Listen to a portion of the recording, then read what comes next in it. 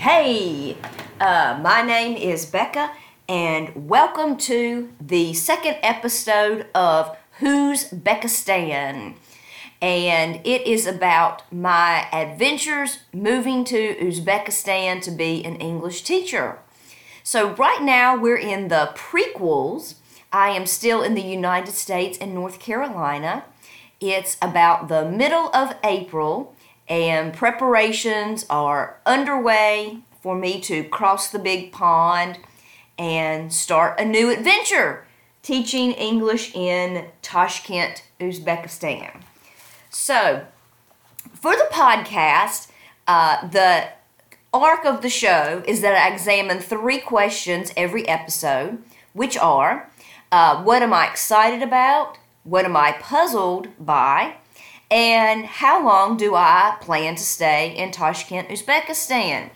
So, jumping right in, the thing that I am most excited about currently is I am learning to speak some Uzbek. So, my previous attempts to learn additional languages have not been successful. I have some functional Spanish, as I've taught ESL in the United States, but I don't really speak Spanish. I just know a lot of words and know some things useful for school. And I used to live in China, and I could kind of do daily life Chinese, taxi driver, store, restaurant, that type of thing, but can't, really speak Chinese. And then picked up some other language traveling, a few words of Arabic, a few words of Greek, 1 word of Indonesian, 1 word of Burmese, 1 word of Thai, 1 word of Lao, maybe a few others in there, as I visited various countries. So, with those previous failures learning additional languages, I have just really decided to lean into the fear and lean into the past failures and learn how to speak Uzbek as much as I possibly can. So my goal at this moment is to know as many words in Uzbek before I arrived as I knew in Chinese as I departed. So that's probably maybe about 100 or so, 100 or 150 words. So to embark on this journey learning Uzbek, I got a teacher online, and I've had 1 lesson with her, and I'm really excited. Bir, iki, uch, to'rt, besh. That is counting 1 to 5.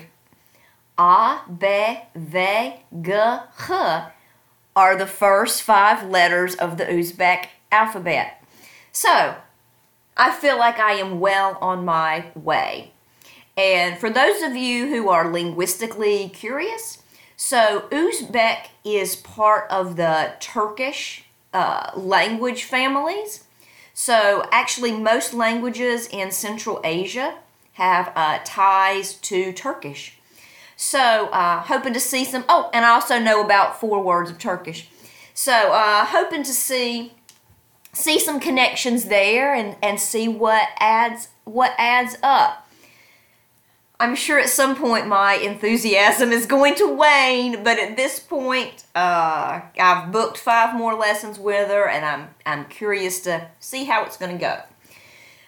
She is a lovely young lady who is currently living in Istanbul, Turkey, but she was born and raised in Tajikistan, but to an Uzbek family. So she has never actually set foot in Uzbekistan or Tashkent, but speaks Uzbek. So one thing I'm going to be curious about is, do I learn any differences in the Uzbek she speaks and what is actually spoken in the country? But I think it is an excellent starting point. So that is my main topic today for what I am excited about. Learning to count to 5 and learning the first 5 letters of the Uzbek alphabet. And a few other words. So, okay, moving on. So, our second question of the day is, at this point in time, here in mid-April 2021, what do I feel the most puzzled by about this Uzbekistan adventure that I am preparing for? So I mentioned one thing I'm a little bit puzzled by, and that is the Uzbek spoken in Tajikistan by Uzbek families the same Uzbek spoken in Uzbekistan? So that will certainly be a question that gets answered over time. But more to the point, the topic that I am mostly puzzled by at this particular point has to do with dealing with my apartment here in the United States as I prepare to get that closed down.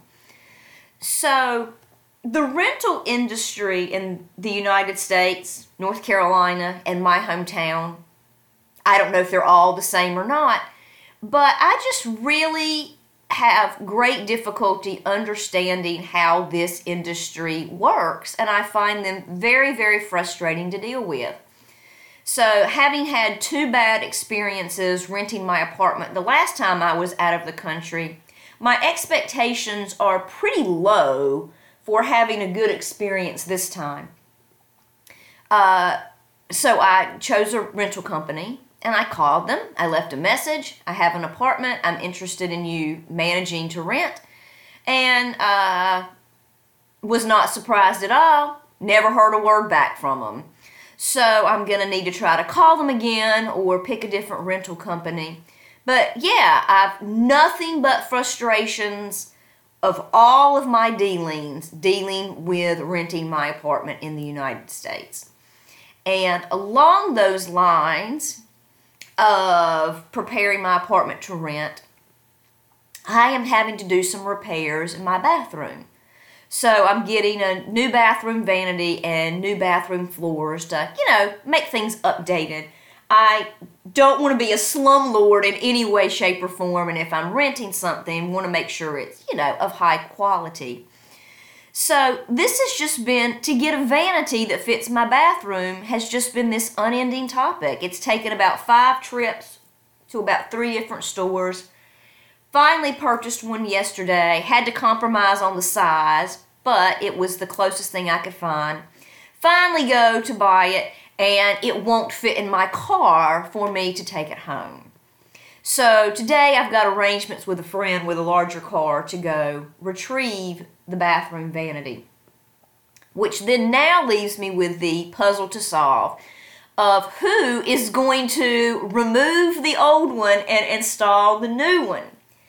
And in between removing the old one and installing the new one, the floor people have to come and get my new bathroom floor.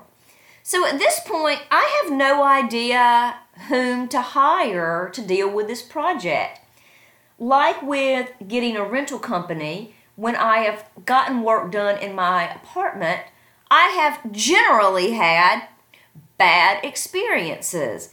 Try to go on referrals from friends, try to go on referrals from people that work in the industry.